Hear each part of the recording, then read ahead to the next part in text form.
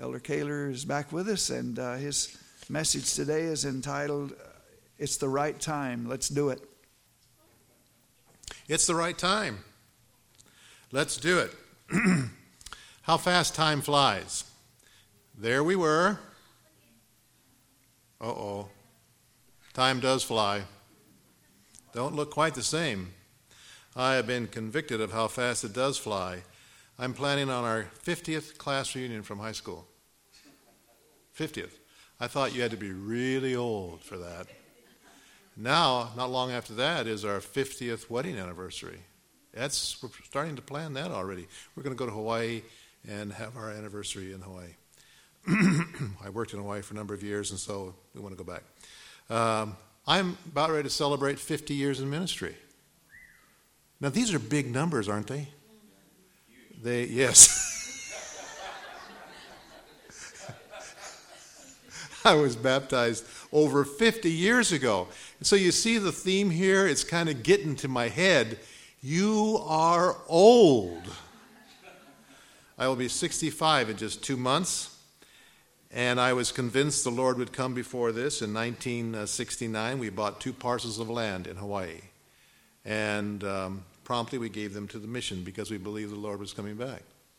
And what did we have need for land? So we just gave it to the Lord. Does that sound like a thing that you have felt? You know, why do we need these things? The Lord's coming back. Adventists have devoted our lives to the single hope. So why is God tarried? Are we at fault? The Bible says, when the fullness of time was come, God sent forth his Son. I've been trying to wrestle with this whole thing is why are we still here and what God says about this, and I'm going to be sharing some of my thoughts with you today.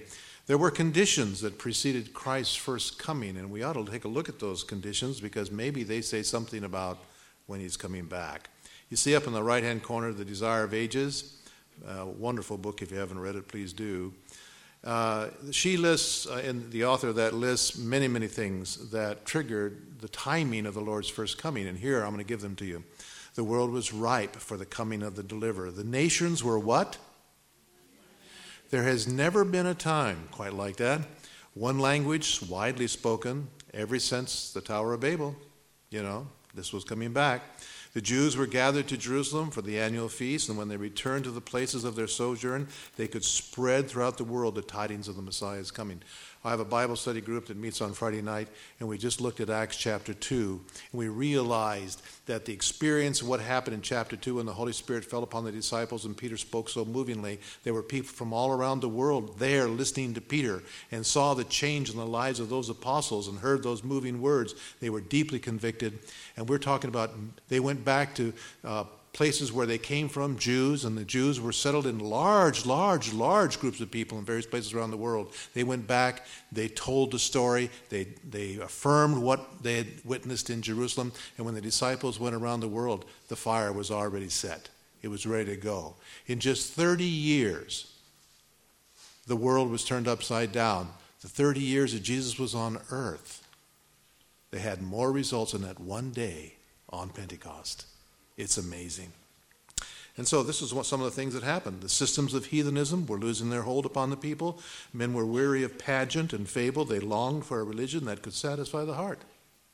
Now these are some of the conditions. I want you to think about our day and the comparison. While the light of truth seemed to have departed, souls were looking for light and who were filled with perplexity and sorrow. Does that talk about our day? They were thirsting for a knowledge of the living God, for some assurance of life beyond the grave.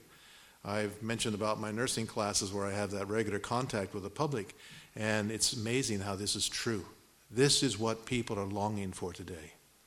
When the Jews had departed from God, their faith had grown dim and hope had well nigh ceased to illuminate the future. The words of the prophets were uncomprehended. They don't know the answers. They don't know where to look. These were the conditions. And Bible prophecies were being fulfilled. Okay, here's the comparisons. An intensely unsettled time we're living in, filled with a sense of emptiness, hurt, and anguish. I have never seen a time like this. It's everywhere. It's common. This is a huge issue today. When previous stabilities were losing their hold, and that's true in a lot of ways, the power of society to hold itself together is gone. Life was in flux. This is intense insecurity around the world today. The conditions that were triggering and brought Jesus to this earth are now apparent as well. When people were hungering and thirsting for truth, craving to fill their inner emptiness, when religion's pageantry seemed empty, churches seemed irrelevant because they weren't offering much. People wanted something different. Enhanced communication, this is the big one you'll all identify with. All of these things are true. These were the conditions. My son tells me anywhere in the world, people have got these little phones. Anywhere in the world, in the middle of the desert, Himalayas, they got the phones. And they talk. There has never been a time like that in the world's history. The conditions that prompted the Lord to come the first time, never quite like they are today. It's an amazing time. Old ways no longer satisfy. People want authenticity. They're skeptical, and they are craving something real. Now, Peter had something to say about this in his epistle, chapter 1. The prophets who told us this was coming asked a lot of questions about this gift of life God was preparing. The Messiah's Spirit let them in on some of it. The Messiah would experience suffering followed by glory. They clamored to know who and when. They wanted to know the answers. All they were told was that they were serving you, and who by orders from heaven have now heard for yourselves, through the Holy Spirit, the message of these prophecies fulfilled. Do you realize how fortunate you are? Angels would have given anything to be in on this. All of the universe has been looking, and they are intensely interested in our day, just as they was in Jesus' days, just as they were. So finally Jesus comes, but then that next word, but. Maybe you've thought about some of these things. As the prophetic clock ran out, there was a flurry of supernatural activity. I think I talked about this before I left. Wise men, heavenly visitations, inspired declarations, rescues. God was heavily involved doing amazing things when Jesus was born. It was big time. And then it was followed by what? 30 years of silence. Except for one little brief encounter in the temple. They fled to Egypt, then they fled to Nazareth. Finally, Jesus reappears. And here is John, the Baptist. He's calling for national repentance, and Jesus comes and is baptized. And after he was baptized, I want you to get the picture of this. According to the Gospels, we don't know if the Gospels recorded all the events. They certainly didn't. But in the first 18 months of Jesus' ministry after his baptism, only 9 events are spoken of. So he comes, flurry of activity, disappears. He steps in briefly at the temple at 12, disappears. He comes back and is baptized, and then he goes into relative obscurity. Only 9 events were talked about. The ministry of Jesus took place in just a little over a year and a half time, the bulk of his ministry, and he died. Well, what's with all of this on and off stuff? He was certainly capable. At 12, he could stand up against the priests and straighten them out, couldn't he? He demonstrated he can do that, so he didn't need any preparation. At 30, he vanquished Satan in the temptation in the wilderness, didn't he? He was up to it. Why the obscurity? Why disappear? 6 months later, he stood up to the priest when he cleansed the temple in Jerusalem. There wasn't any shortage on Jesus. He was ready for what he was called to do. Yet the first 40% of his ministry, so little was done. Just a few private encounters, very little disciple training, even though all the conditions listed in the book Desire of Ages were fulfilled. Why? How long must we wait? Have you been in a waiting mode? How long? Who's been an Adventist the longest here? Who's been an Adventist more than 50 years? More than 60 years? Okay. Do I dare go any higher? 70 years, Mona? 80 years? No. That's a long time. And so certainly you have thought about this occasionally. The second coming of Christ is taught everywhere in the Bible, 1,200 times in the Old Testament, 300 in the New. The New Testament closes with these words, behold what? And what's the last word? Quickly. Would you call this quickly? I am coming soon. Right after the quickly, I am coming soon. Is this soon? These words are trustworthy and true. Are they? Yes. Anguish when it stops. We see not our signs. There is no more any prophet, neither is there among us any that know how long. Psalm 74:9. And so when the prophetic voice stops, somehow people just don't know what to do. They are missing guidance. How long must we wait? The early church actually were very enthusiastic about the second coming of the Lord. You can even get this in the epistles, where Paul has to assure them when some of them are dying that this doesn't mean that all of the promises were in vain. So he spends some time assuring them about that. They very much expected Jesus Christ to come all the way through the disciple era. But not long after them, they stopped signing their letters. We have some of these letters. They stopped signing them Maranatha. What does Maranatha mean? Lord, come. That's the way their letters were signed. They stopped. Instead, there were prayers to the Lord about the emperor and their deputies. The reason for the delay? Well, there have been several reasons suggested why the Lord hasn't come when he said he was going to come soon and quickly. Why? Well, to give time for more people to repent and be saved. Is that true? Yeah, that's true. That's what Peter says. Because of the sins in the church. And we talked about that, I think, in the Sabbath school class this morning, didn't we? Gospel needed to go to the world.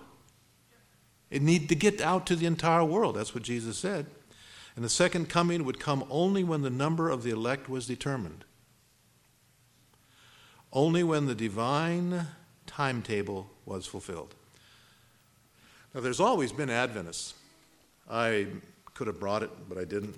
It's probably in our library up here. Leroy Edwin Fromm, an unbelievable scholar, did some amazing thing. He wrote, these books are that thick on thin pieces of paper, and there are 4 of them that are just on the prophetic faith of our fathers, where he traced all of the prophets' viewpoints and the statements from amazing amounts of literature and put it all together. What an amazing piece of work. And he did 2 others on the state of the dead, the conditionless faith of our fathers. Amazing piece of work. And in these, he tells us about, down to the history, whether or not people really held on to this belief in the second coming. And they did. Almost all of the reformers did. Living in the time of the end, we've been there in 1798. That's when officially the time of the end started. We've experienced phenomena that are associated with the last days, which are, can you name them? Meteoric shower, stars falling, dark day, etc. We know in Adventism, from the prophecies of Daniel, that since 1844, it's been the time of judgment. 1844 is how long ago? Well, believe it or not, it's getting to be almost, 30 years short of what? 32 years short of 200 years.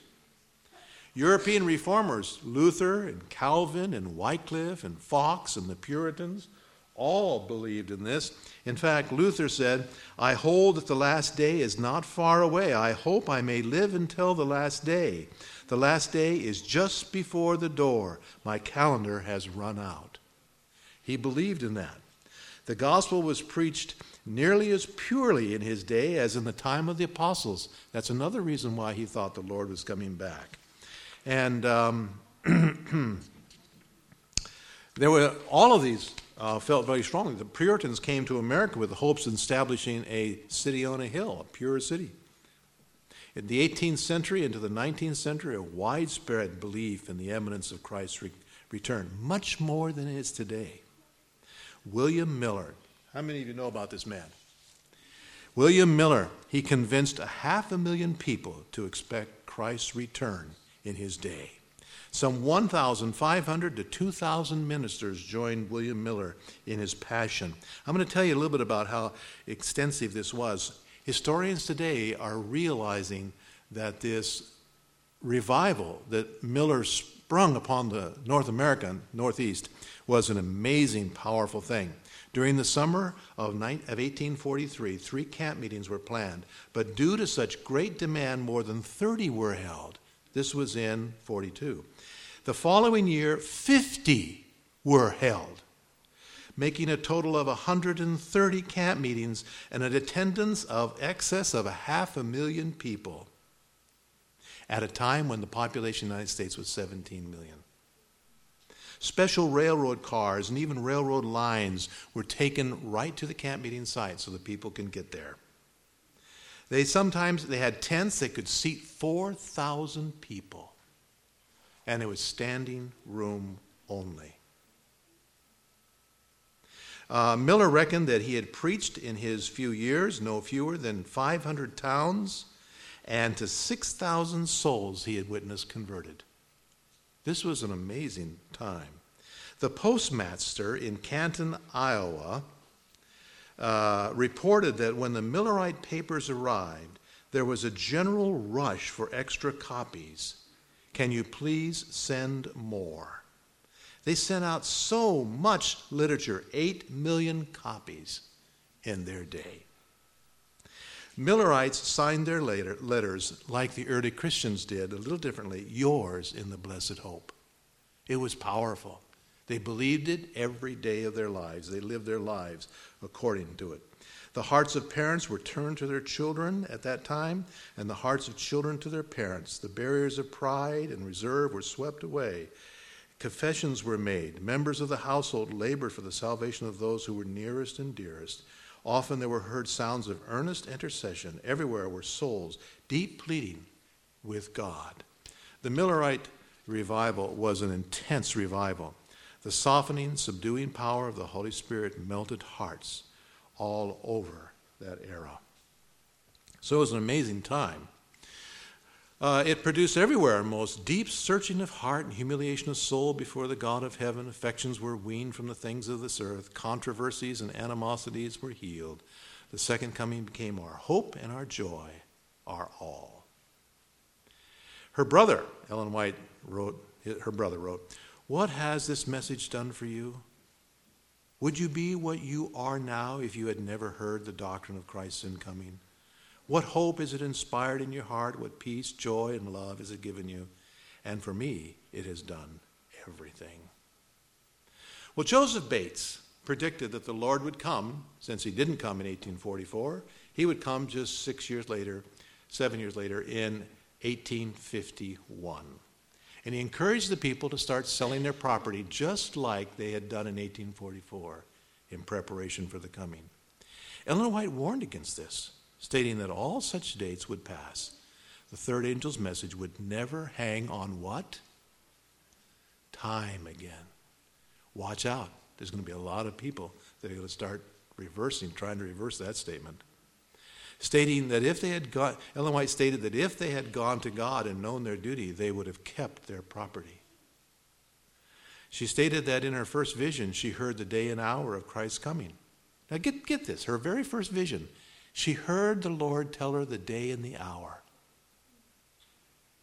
And she lost it. It disappeared from her memory. Now, why would the Lord keep that out? She couldn't even pull it back. It was gone. The apparent tarrying is not so in reality, she says, for at the appointed time our Lord will come. During the first 39 years of her ministry, I want you to notice this. Ellen White held that the three angels' message predicted a revival and reformation, and therefore must be proclaimed because the Lord was coming soon. Notice that. We did what we did because the Lord is coming. Got that? That's what was moving us. The last 32 years, she said that revival must come and messages be proclaimed so that the Lord would come. That's a different message, isn't it? that we have a part in determining when he comes.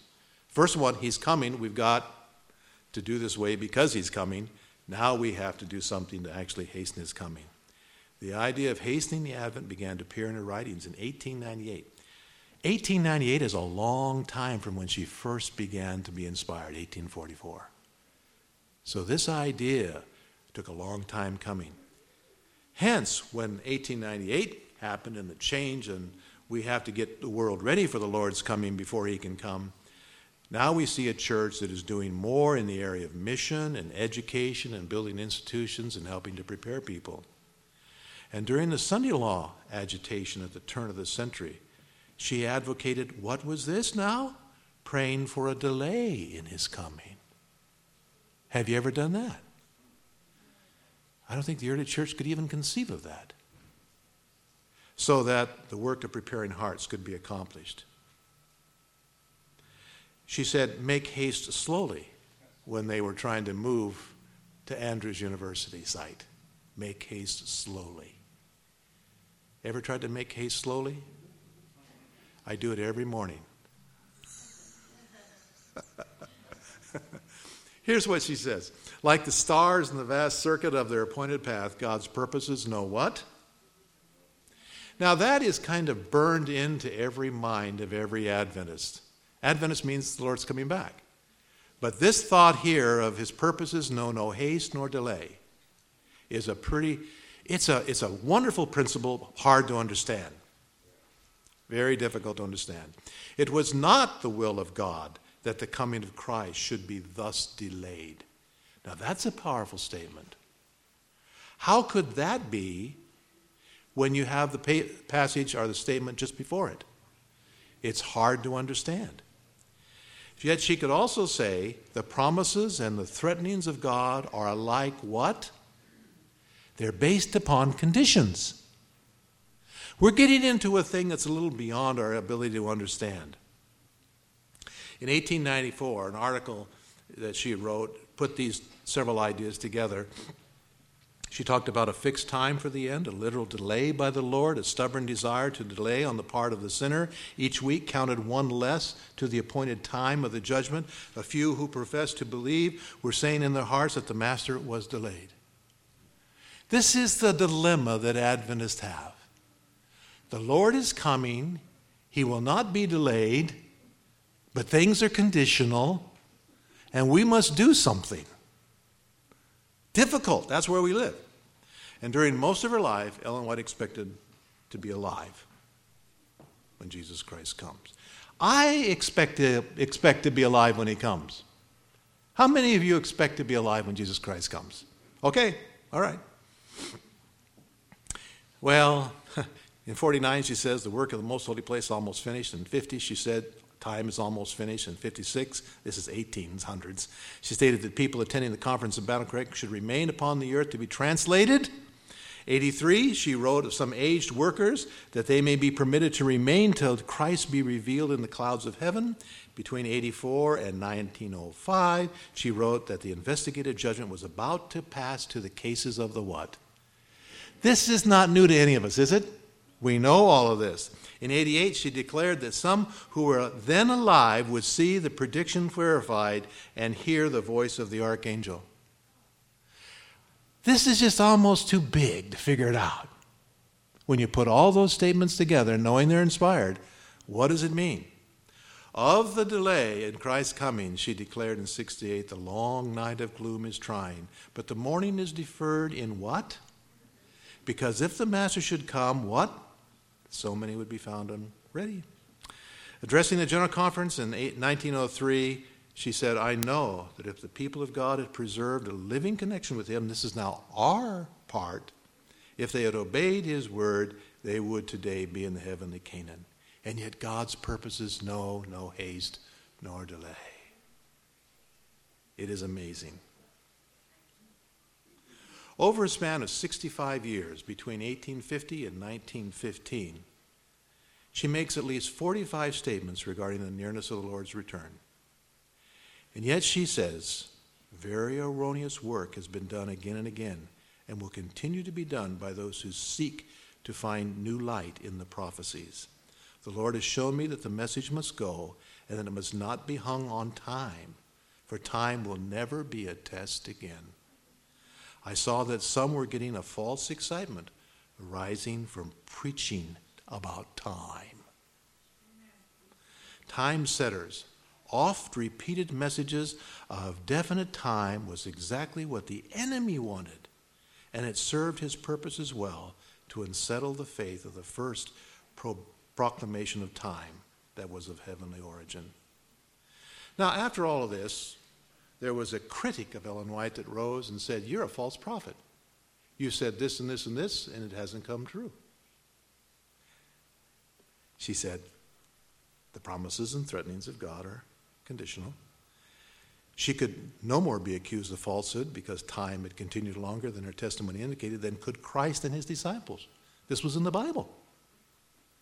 She quoted all of those verses. And then the angel of God, in their message to men, had always depicted the time before Christ's return as brief. Thus, it had always been presented to her. The tension was alive, as it is today. But what I'm saying is the conditions in the world today that triggered Jesus' first coming are very much duplicated today. We are in a unique time. I think it might be happening. But the church has a group of people that really are interested in setting a time, that are dedicated to stirring up excitement about the Lord's coming. So 1 year after 1844, which they thought was the year that the Lord was coming, 1 year later, they also were excited. They thought, well, maybe we're just a year off, and so they had a big excitement, October 22, 1845. In 1851, 7 years later, Bates thought that because the sprinkling of blood was 7 times in the most holy place, it was 7 years. So they thought maybe in 1851. Nope.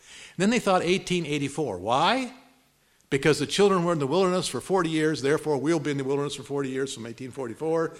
So it's 1884. Big excitement. 1888, the righteousness by faith meetings triggered a lot of belief in that. 1892, when Sunday law legislation connected to the passages in the book of Revelation about Sunday law legislation, the image of the beast, etc. In February of 29 of 1892, they thought that was a trigger. Just prior to the turn of the century, Adventists, look at this one, were adopting babies by crazy amounts. They were trying to reach that number of 144,000 so they can go home.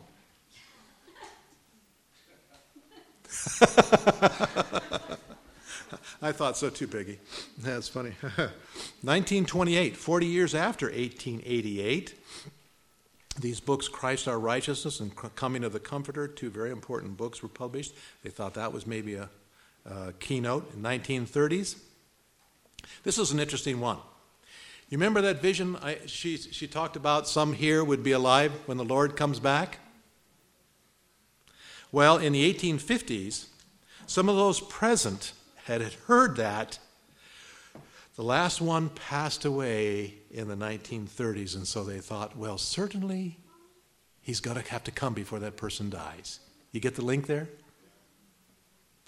This generation, well, since none of those previous things worked, they looked at the Hunses, and they said, the Hunses that were alive back in those days, they live a long time. Maybe you can see what they're doing. They're grasping for straws. And that came and went. In 1964, 120 years after 1844, what were we doing? We were sending people to the moon. And would God permit sin to go to the moon in the form of the astronauts? Or even wouldn't. Anyway, in the 60s and 70s, many reported the angels had visited them. All kinds of us. If you were alive at that time and you were an Adventist, these things were reported widely. You're traveling down the road and here suddenly there's an angel visiting you. Whew, my goodness. They were reported widely. And people thought, well, maybe the Lord's coming back.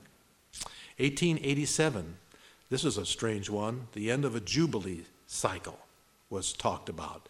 Various signs of the times and end time scenario, even calculating the number of popes. 1999, Christ throwing down the censer and returning 42 months later. Well, all of those things came and went. It's true. The emphasis of signs has diminished. Arthur Maxwell, you remember the man who wrote the Bible story and the bedtime stories, the father of those sons that were so unbelievably powerful in the church and did so many good things? He used to write a book on the second coming every year. He was also the editor of Signs of the Times, I think. Gordon Collier, do you remember this name? Huge charts outlining all the details of what we knew about was going to happen. Many of you know about that, right? And these were amazing. There was a hunger to know all the details about the Lord's coming. And so they had it all mapped out, big fancy charts, amazing. I made these things in black light, and put them up on big felt boards and things like that. I remember Gordon Collier coming to me years later with tears in his eyes. He said, I was so wrong. I was so wrong. He was a changed man. The emphasis now is on reaching the world with the gospel. Today, the Seventh-day Adventist Church takes that really seriously. We are world leaders in health and in education and evangelism, very effective in soul winning. We are now probably right around 18 million strong around the world. I was here, I was aware of the time when we reached our first million. How did we get from 1 million to 18 million? I don't know how that happened, but it happened. We are growing at 2,877 people per day. Church is growing. This is the way the chart looks. Globally, the church is doubling in size every 12 years. Doubling in size. So in the next 12 years, if this is true, 36 million around the world. 12% of the membership of the church will have been members. By only 12% of the membership of the church will have been members in 2000. It's changing. It's becoming a younger church, much younger than it has ever been. Over 1 million are baptized each year.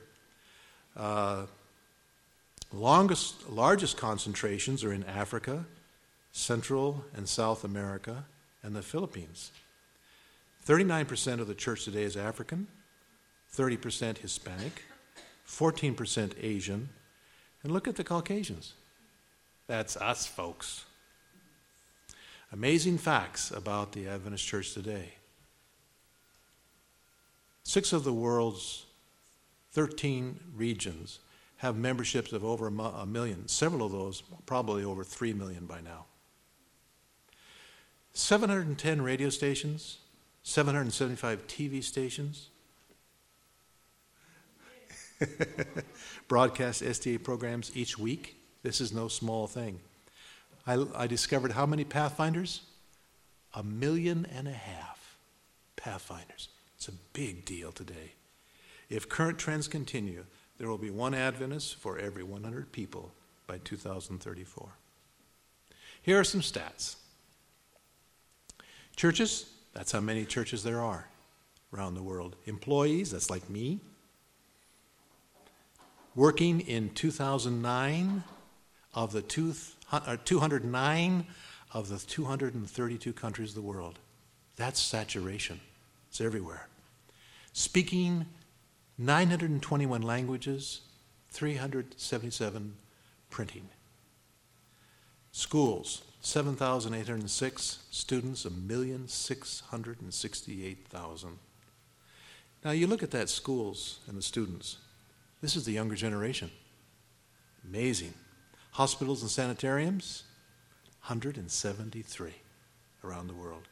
Food industries, because we eat differently, 20. Publishing houses, 73, and they're very, very busy. The annual tithe, look at that number. A lot of money. It's become big time. We have witnessed an evangelistic campaign just a few blocks from the Vatican. When was that, Dean? 2 years ago? Year ago? Year and a half? Whoever thought that would happen? This last year, division-wide evangelism via satellite series. Big time. Haven't seen that since Mission 72 and Net 98 and different things like that. Upcoming evangelism in Sin City is being planned, Las Vegas. Church is big time, doing amazing things. And in home, closer to home, we have a commitment to reach our community. And we're going to do this in a number of ways. Sabbath afternoon events, you'll be hearing more and more about this, where we're inviting people to come in and get some of this hunger that they're having right now in their lives to understand what's going on in their lives and what all of this means, to get a place where they can come and ask their questions and get answers. We're going to be doing that on Sabbath afternoons.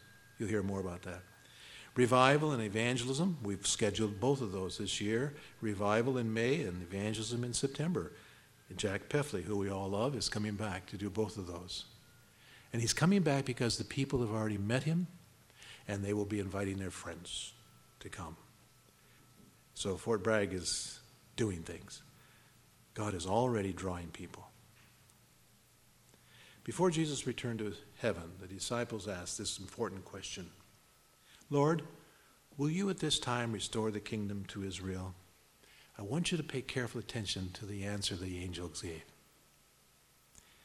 It is not for you to know times or seasons. Don't even bother going there. Which the Father has fixed by his own authority. But you shall receive power. Go to the Holy Spirit, which will come upon you, and you shall be my witnesses. And so that's a theme of what we're going to be doing. Not really scaring and lightning and all the effect of, exciting bands and trumpets and all the stuff. The Lord's coming back. Yeah, he's coming back. We don't know when. But the conditions are right. It's the Holy Spirit, and it's being a witness. That's what God wants us to do. Those two things. And what's so exciting that I'm sensing is that God is enabling each one of us to do that. And so people will come, and then he will enable us to answer. The Holy Spirit will be involved in that process, knowing what to say and hearing clearly and be able to share those things. That's what we're going to be doing. So we're going to be talking about various different things. It's going to be an exciting time for the church. I am excited about what 2012 is bringing, even though, as you saw those so sad statistics, that I'm getting very old. But anyway, I'm going to be excited about that. And we want you to be joining us in praying about that. Keep that in your prayers. God is going to just be bringing people who we've never met, just walking through the doors of the church. We're going to be meeting them in the grocery store. We're going to be meeting them where we work, wherever it may be, friends. They'll ask questions. God is prompting those questions. Maybe they've seen something in us that causes them to maybe think that maybe it's okay to ask that question of us. And we're going to be prepared to be able to we'll get a schedule of some of the things we've got planned happening to you. And you'll have these things and little booklets like Steps to Christ that you can hand out. We're going to take this very seriously this year. And it's going to be an amazing time. I'm excited about that. Let's continue to pray for each other. Let's pray for our town. And pray for each one of us that God will make us witnesses. It's not for you to know times or seasons. That's in God's authority. But you shall receive power. And the Holy Spirit is going to come. And you shall be my witnesses. And when you go back and you read Acts chapter 2, and you realize that suddenly the Holy Spirit came upon Peter in an amazing way. I think it was the Holy Spirit that prompted him to go to Joel chapter 2. And, about the prophets in the last days. And he preached it with such power and such authority. And then he takes a prophecy out of Psalms 110 and applies it to Christ. Never been done before like that. It's amazing. And the Holy Spirit went right to their hearts. And they says, what must we do to be saved? They were convicted. That's what we're going to run up with. People who are hungering and thirsting. And God's going to use us in answering those questions. All right. Dear Father, thank you for the words that you have given us. Thank you for teaching us that we are not to be all unduly exercised about different signs, things like that basically work against what you want us to do. But help us to put our faith in you every day. And help us to put our trust that you will bring to us. And may the Holy Spirit speak to us in such a way, and may we learn to recognize that voice so that we can respond and work in concert rather than against it. Bring to us who you want to bring. Prepare us for those events. And bless all that we do with your blessing so that it will be done with your power and your Spirit and not ours. And we know you are coming soon. We fixed our heart in that. In Jesus' name we pray. Amen.